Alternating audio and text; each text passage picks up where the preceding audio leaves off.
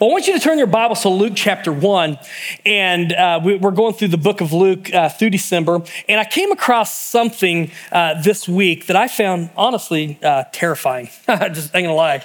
I came across something. It's allegedly a training aspect from the Peace Corps training manual in which they're training volunteers to go into the Amazon.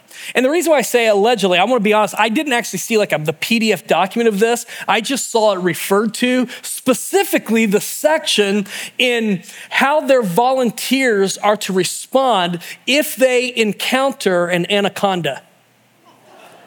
Okay, I'm just going to read what I came across, okay? I'm not making this up. Maybe somebody else did. I don't know, but Peace Corps training manual, anacondas. First of all, they say, don't run. They say anacondas are fast enough to catch you. I'm like, prove it. I mean, that's what I'm going to say. And if I'm with someone else, it's like that whole thing. If I'm faster than him, that's all that counts. But if they say, don't run, they say, lie still, keep your arms close to your side and your legs together, tuck your chin in. Like, you're supposed to be thinking of all these things. Here's the part that really got me. It says, the snake will come and begin to nudge you and climb over your body. The next thing is what I really struggled with. They said, do not panic. If God ever came up with a situation for me to panic in, it's when an anaconda is crawling over top of me. They went on to say, they said the snake will probably begin to swallow you from the feet in first. Do not try to resist. And again, they repeat, at this stage, it is especially important not to panic. The snake will begin to suck your legs into its body. This will take a long time. You must lie perfectly still during this process. When the snake has reached your knees, slowly and with as little movement as possible, reach down, take your knife, and very gently insert it into the snake's mouth between its mouth and your leg, then suddenly rip upward and sever its head.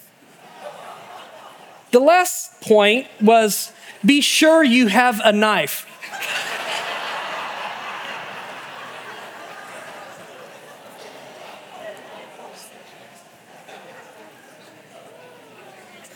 I read that on Tuesday morning when I was doing some preparation. Our guys came up for sermon prep, and I was sharing this, and then I was going on explaining why I wanted to share this. And Matt Ritchie, Pastor Matt, I'd been talking for 5 minutes, and literally he's looking at the ceiling, and finally he's like, wait, I haven't heard a word you've said since you told the story. And I'm like, yeah, I know.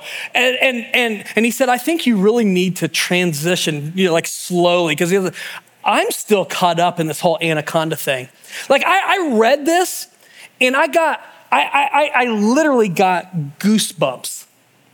And I guess they're doing what they need to do. If you're going to be spending time in the Amazon, God be with you. But I guess you need to be prepared for what you're going to face. And I would say that, there are probably some good fears, some fears that are good. That's probably, something you should be afraid of, I think about it. There are only two things I can think of that I really have phobias about. One of them is just because I've had friends have had serious accidents, and I fell one time off a roof. I'm really nervous about climbing super high on extension ladders. That's just a thing for me. Some of you are like, no big deal. For me, once you've fallen off a 2-story roof, you have a little fear of that. Secondly, I don't like snakes. I just don't.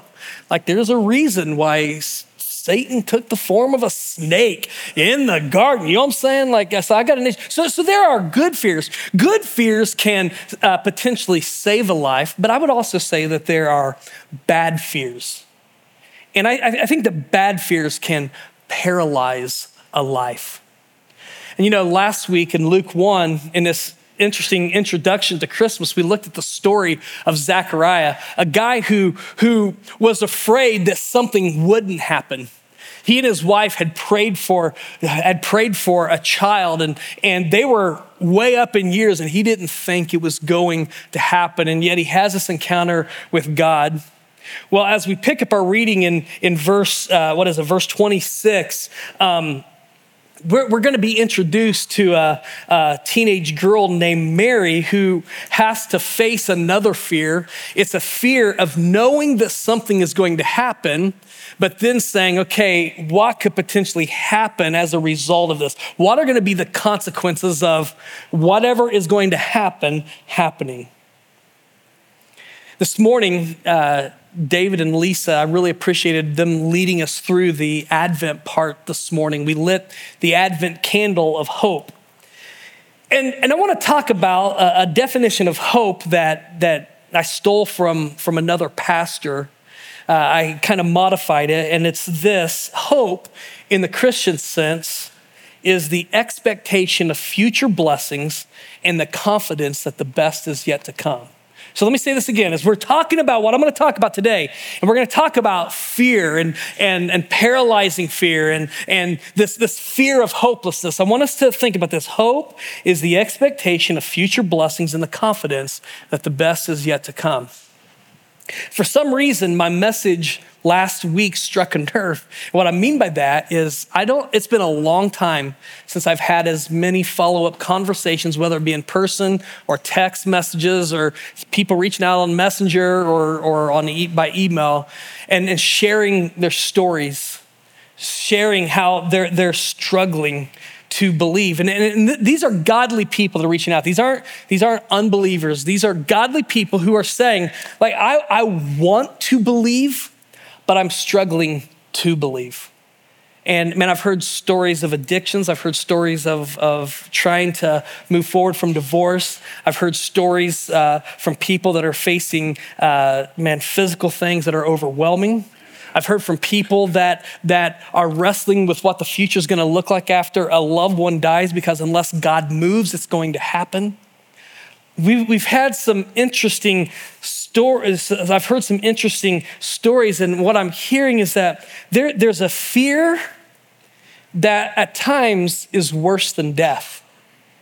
It's more significant than fearing death. It's a fear that I'm going to continue to live with absolutely no hope of seeing anything change in my circumstance.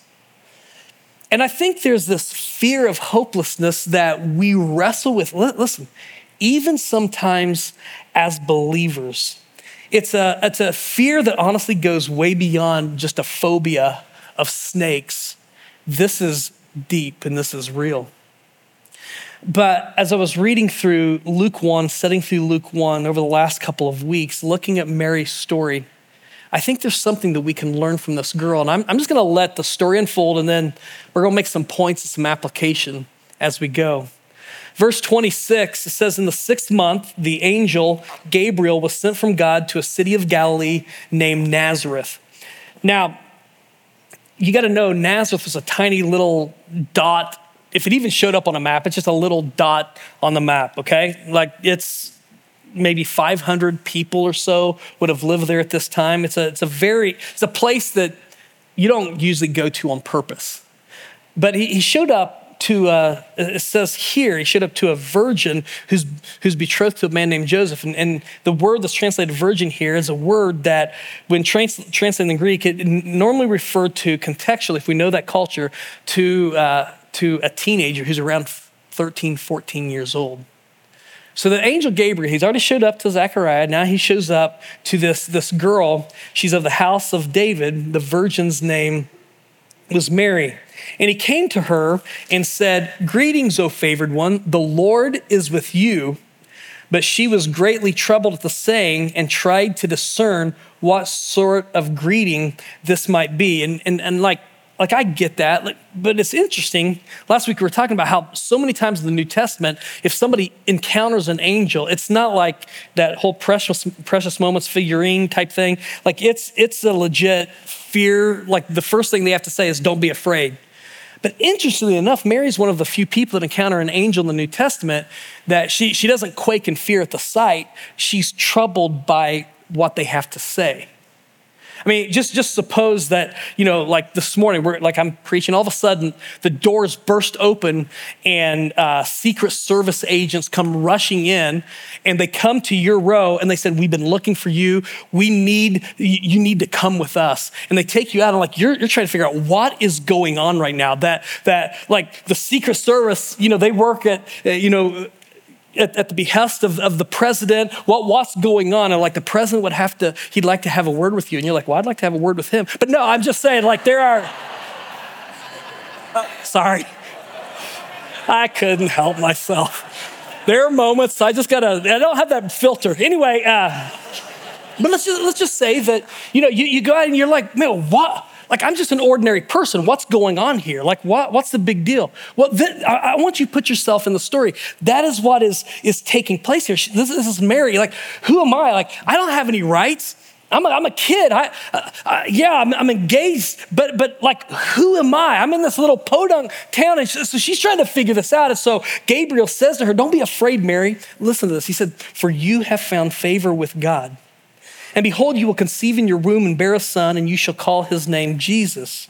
He will be great and will be called the Son of the Most High. And the Lord God will give to him the throne of his father David, and he will reign over the house of Jacob forever, and of his kingdom there will be no end. Which, by the way, is kind of cool. These were familiar words. He's actually quoting from Isaiah 7, there in 2 Samuel, where actually there's this promise that God makes David that out of his lineage, his throne is going to be established forever. These are words that she would have even heard in the synagogue at different places. And so he tells her this. And when he says this, though, she's still trying to wrap her mind around this. And she says, how will this be since I'm a virgin? Which I think actually is a really good question to ask. And the angel answered her, the Holy Spirit will come upon you, and the power of the Most High will overshadow you. Therefore, the child to be born will be called Holy, the Son of God. And then he does a callback, a throwback to Elizabeth. And behold, your relative Elizabeth, in her old age, has also conceived a son. And this is the 6th month with her who was called barren. And then he says this incredible phrase, for nothing will be impossible with God. I want you to look at Mary's response. She said, behold, I am a servant of the Lord. Let it be to me according to your word. And the angel departed from her. Now, I want to take a conversation. We have no idea how long everything took. And I just want to break this down. There's some things that we can learn that I know sometimes it can be you're exaggerating what happened in the short amount of time, but I think there are 3 specific things that Mary did that we can learn from, especially when we're facing situations, even as sons and daughters of God, where we believe that God is able, but we believe it up here, but man, what I feel is I just struggle with this.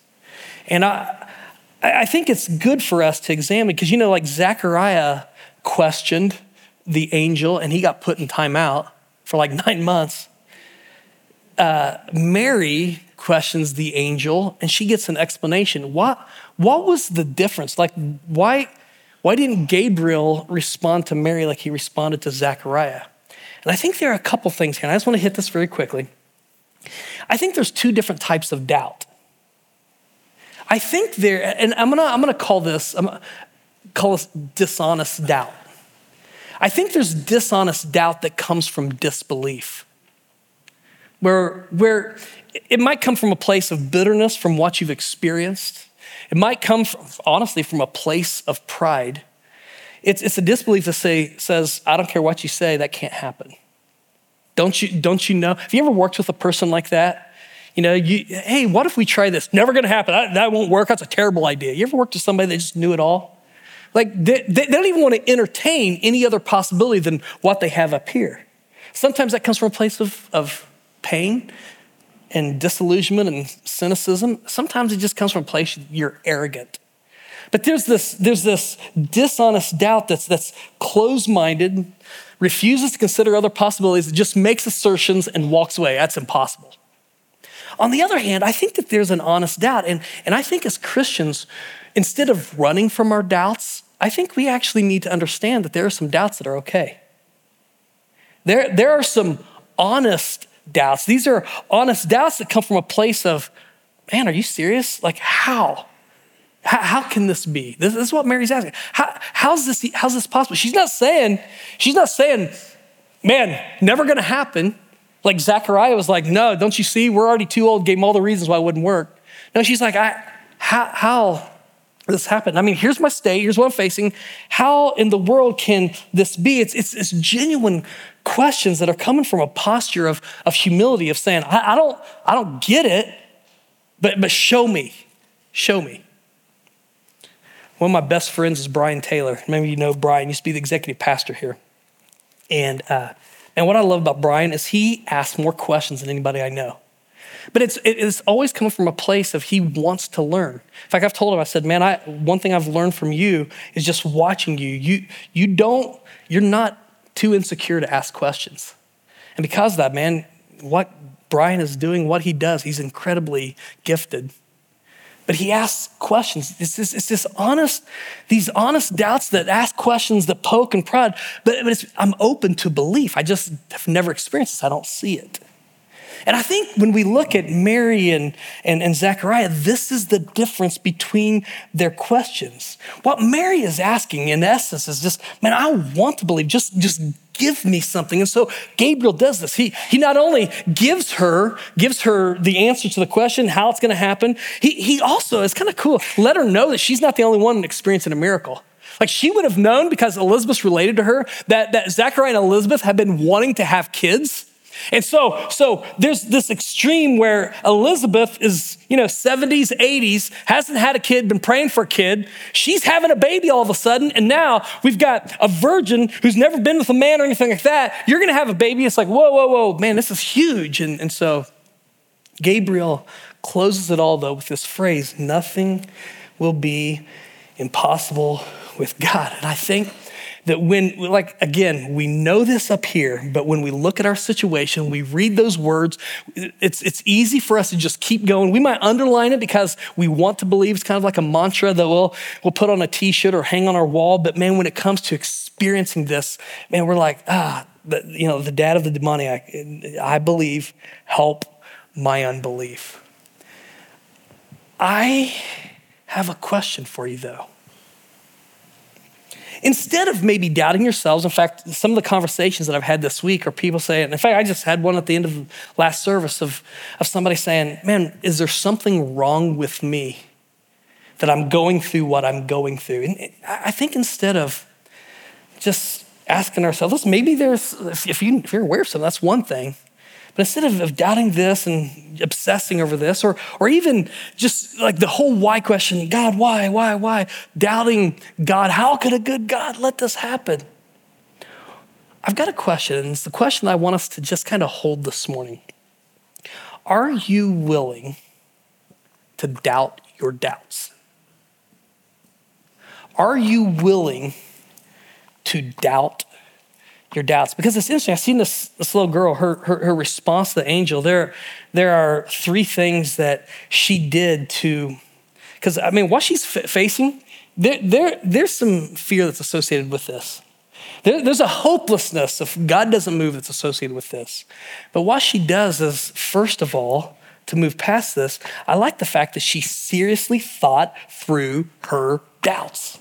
Like when the angel showed up, she's troubled what he's saying. She's trying to discern what he's saying to her. That in verse 29, that word discern, it's translated from a Greek word that is an accounting term. It gives you this idea of having two scales, and you have something in this scale, something in this, and you're trying to weigh what's really going on here. What is happening here? She didn't turn off her mind to experience and believe in God. In fact, I'm going to say something that might help somebody. Biblical faith is not a blind faith. If you feel like you have to turn off your mind to believe in God, it's probably not biblical faith. Faith is not merely an emotion. Love emotions. And man, there are emotions that accompany faith. Don't get me wrong, but faith doesn't come from emotions. No, faith, John Piper put it this way. He said, faith is not having everything figured out, but neither is it jumping off a cliff into the inky black darkness. No, he said, faith is responding to a glimmer of light. Like, you don't have to turn off your minds. I've had the opportunity just recently to talk to different parents that are really worried about their kids. Their kids are getting older, and maybe their kids are beginning to question things, question why we do this, why do we go to church, what is this whole thing? And I've heard parents say, it's like, man, I'm worried that my kids are going to lose their faith. And I think I know what you're saying when you say this, because the reality is this: we have as Christian parents, we have this umbrella of faith. You know what I'm saying? So like for instance, my kids in our house, like they don't need to even ask, hey, am I going to church? Like it's going to happen. Like there are things that we do that come under this umbrella of faith that come from our convictions as parents. But the reality is my kids, all of they're high school and above. My, oldest, he's married now. My middle daughter, she's in college. And with all of my kids, before they leave for college, I have this conversation with them. I'm like, hey, you've lived under this umbrella of faith, but now you're going to go out, and I want you to have a personal faith. I want you living based on my faith. You got to have a personal faith. And listen, parents, I know you're worried. They're leaving the home and all this sort of thing, and they have questions, and you're scared they have questions. Don't be scared that they have questions. Actually value the fact that they're asking questions. The only way for faith to be grown is to ask questions. And I'm gonna tell you right now, if God isn't big enough to handle your kids' questions, he's not God. And I think there are times where like, oh man, well, what's gonna happen? No, questions are huge. In fact, I'm reading a book on apologetics, which big word that literally is just talking about what's it mean to be able to explain the faith. And it's just a great book that I've been reading. And in it, there's an account of the conversion of the early theologian Augustine. And I love Augustine, man. He's impacted even how we interpret scripture today. But Augustine was talking about, when he was a young man, he just began to test everything, began to ask questions. In fact, he said that he committed himself to total skepticism. But there came a point that he and I'm summarizing what he said. He said that the only way he could be true to total skepticism was to be skeptical of his skepticism. And so what he did was he took his doubts about God and took God and put them both under the magnifying glass. And it was him actually asking those questions and wrestling with doubt that led to his conversion. And I'm gonna tell you, we would do a lot better at allowing our kids to, in a safe place, wrestle with their doubts than saying, you better believe this and better not turn from this. That's parenting 101 advice. I'll be here all week. You just look me up. I'll just give you more things. We'll deal with money next time. But no, this is what Mary did. I think is so powerful. She seriously thought about her doubts. She weighed them. And I would just give a simple challenge. I'm gonna give you application as we go through this today. A simple challenge to those of you who are overwhelmed by hopelessness, the fear of hopelessness right now. Instead of losing yourself in the feeling of hopelessness, dig in and ask questions about why you're fearing what you're fearing and feeling what you're feeling. Question your doubts. But Mary didn't just stop short with thinking through her doubts. I like the fact that she sincerely voiced her doubts to God. She asks the question, okay, so you get this message. How's this going to be? She really, what she's doing is like, God, I don't get this. Explain this. And I think there's a difference between us having these doubts and we have them internally and we just shove them down. In fact, sometimes we're afraid that God's going to be mad with us if we voice doubts. And so we just shove them down and we try to ignore them. But I'm going to tell you, you can't shove them down. They're going to get out on you. You've got to entertain them. You have to wrestle with this. And one of the best things to do is to just voice it. Some of you just need to voice it. It might start with a counselor, but honestly, you need to trust God enough to know that he's not going to cut you off because you ask him a question. He is big enough to handle your questions. He values this. All the major prophets, if you read all the prophets, ask God questions. There is very rarely a place in scripture where there's someone that we can learn from who did not ask God questions. If they could, we could.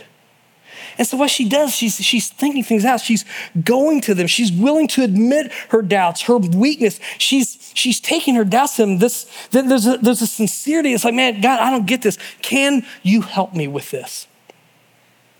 Let me illustrate this. I'll tell you something that's from a season I didn't like.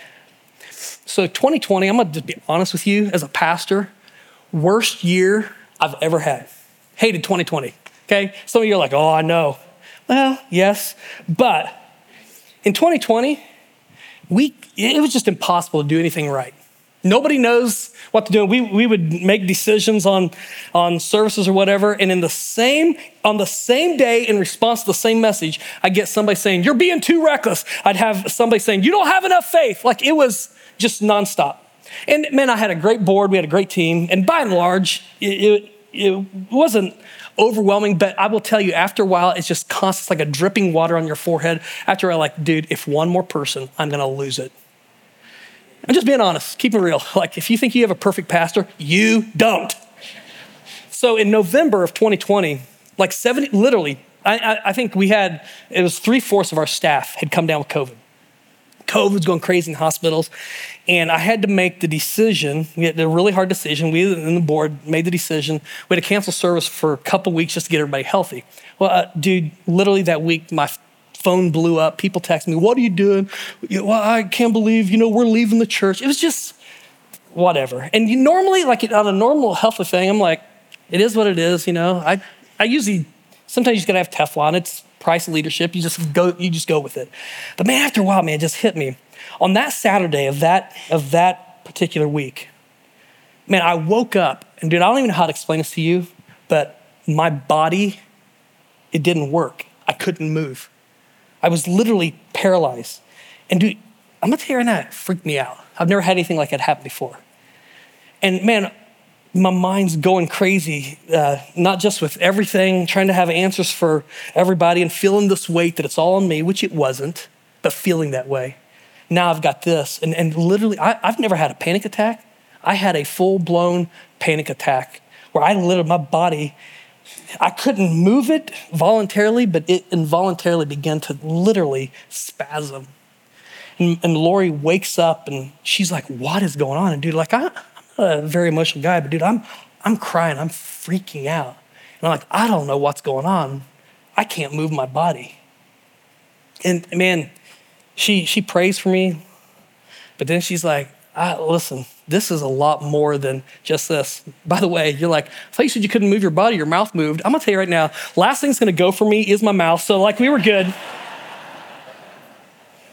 But she's like, man, you gotta process something. There's something that's not right that's going on here. And like I am all for Christian counseling. Like, we've launched the counseling center, Grace Center. I believe in this. I send people to counseling. But there are times that I'm like, I don't need this. And I've been going through this, carrying this.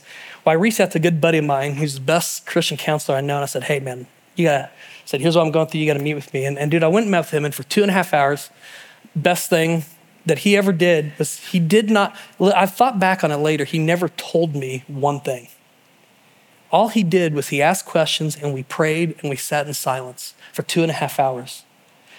And as we're going through this, like, man, I was like emotional, like trying to process through stuff, and he never pushed, we'd pray.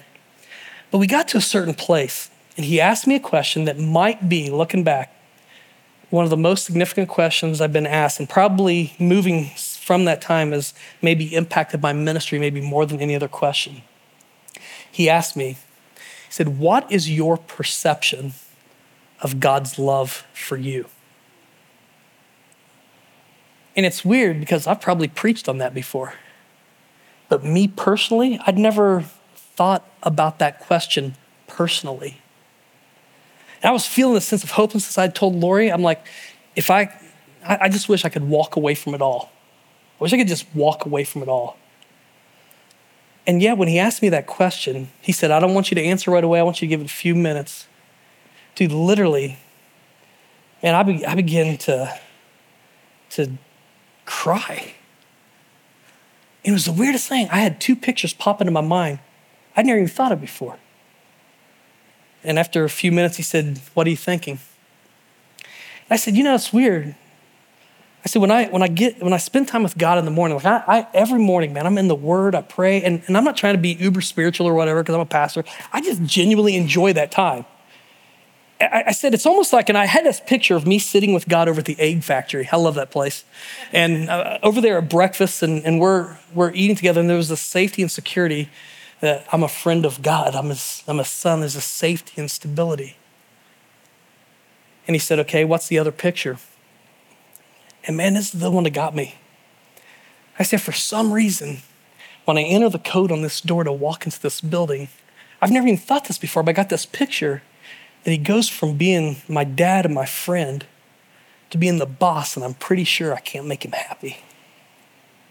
And dude, I've never thought that. That had never happened, but what happened is when I had this experience and this challenge to doubt my doubts and to just rest with this, all of a sudden, man, I saw something that was different that literally began to change the next several months of how I responded when I walked through those doors. Because the reality was that picture that was there did not come from God. It wasn't a picture of God. It was a picture that I'd taken from other experiences with people, other experiences going all the way back to, man, when I'd heard, you're not enough, you're not enough, you're not enough. And listen, I'm not the only one that's heard those voices. And yet, when I doubted my doubts, I found out that God was bigger than my doubts. And what I feared and what fueled my hopelessness was not coming from a place of reality. It was coming from a place it was a false perception, a false story, and literally doubting my doubts. And I don't want to overstate this. And taking them to God saved my ministry. I don't know where you're at and what you're facing, but some of you guys, you're scared to doubt, and so all you do is fear. You're scared to take your doubts to God, and so you just become obsessed with this. Mary thought through her doubts, sincerely voiced her doubts, but then what I love is she said yes to God, even in the face of her doubts. I love her response. When he tells her all of this, she just says, behold, I'm a servant of the Lord, let it be to me according to your word. And when she said that, man, you gotta understand the culture that she's in. What she's saying is, I'm choosing my hope in your promises more than in my fears of what's gonna happen if you don't show up. I'm gonna trust that what you've said and who you are is greater than whatever it is that I'm afraid is coming down the road. What she was saying when she said, let it be with me, she was saying, may I be disgraced. May I lose my dream of marrying Joseph. May I be poor, if that's what it means. Well, she had no idea when she said yes, that God was going to send an angel to Joseph and he was going to go through with this. All she knew is that in that culture, if she was found to be pregnant, natural assumption is, you slept around and you're to be stoned.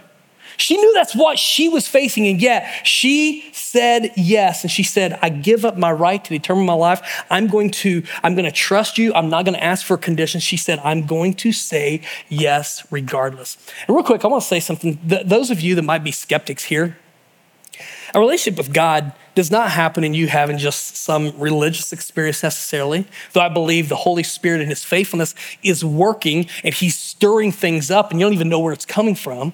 But where a relationship with God begins is by examining your doubts, voicing them to God, and coming to a place literally of trusting that what he offers is of more substance than what your fears or your ideas of satisfaction somewhere else, what that offers. That's literally where it starts. But here's what you got to know is you don't stop having a crisis of faith at salvation, like there are going to be things, life happens to us all, where we're going to come to a crisis of faith.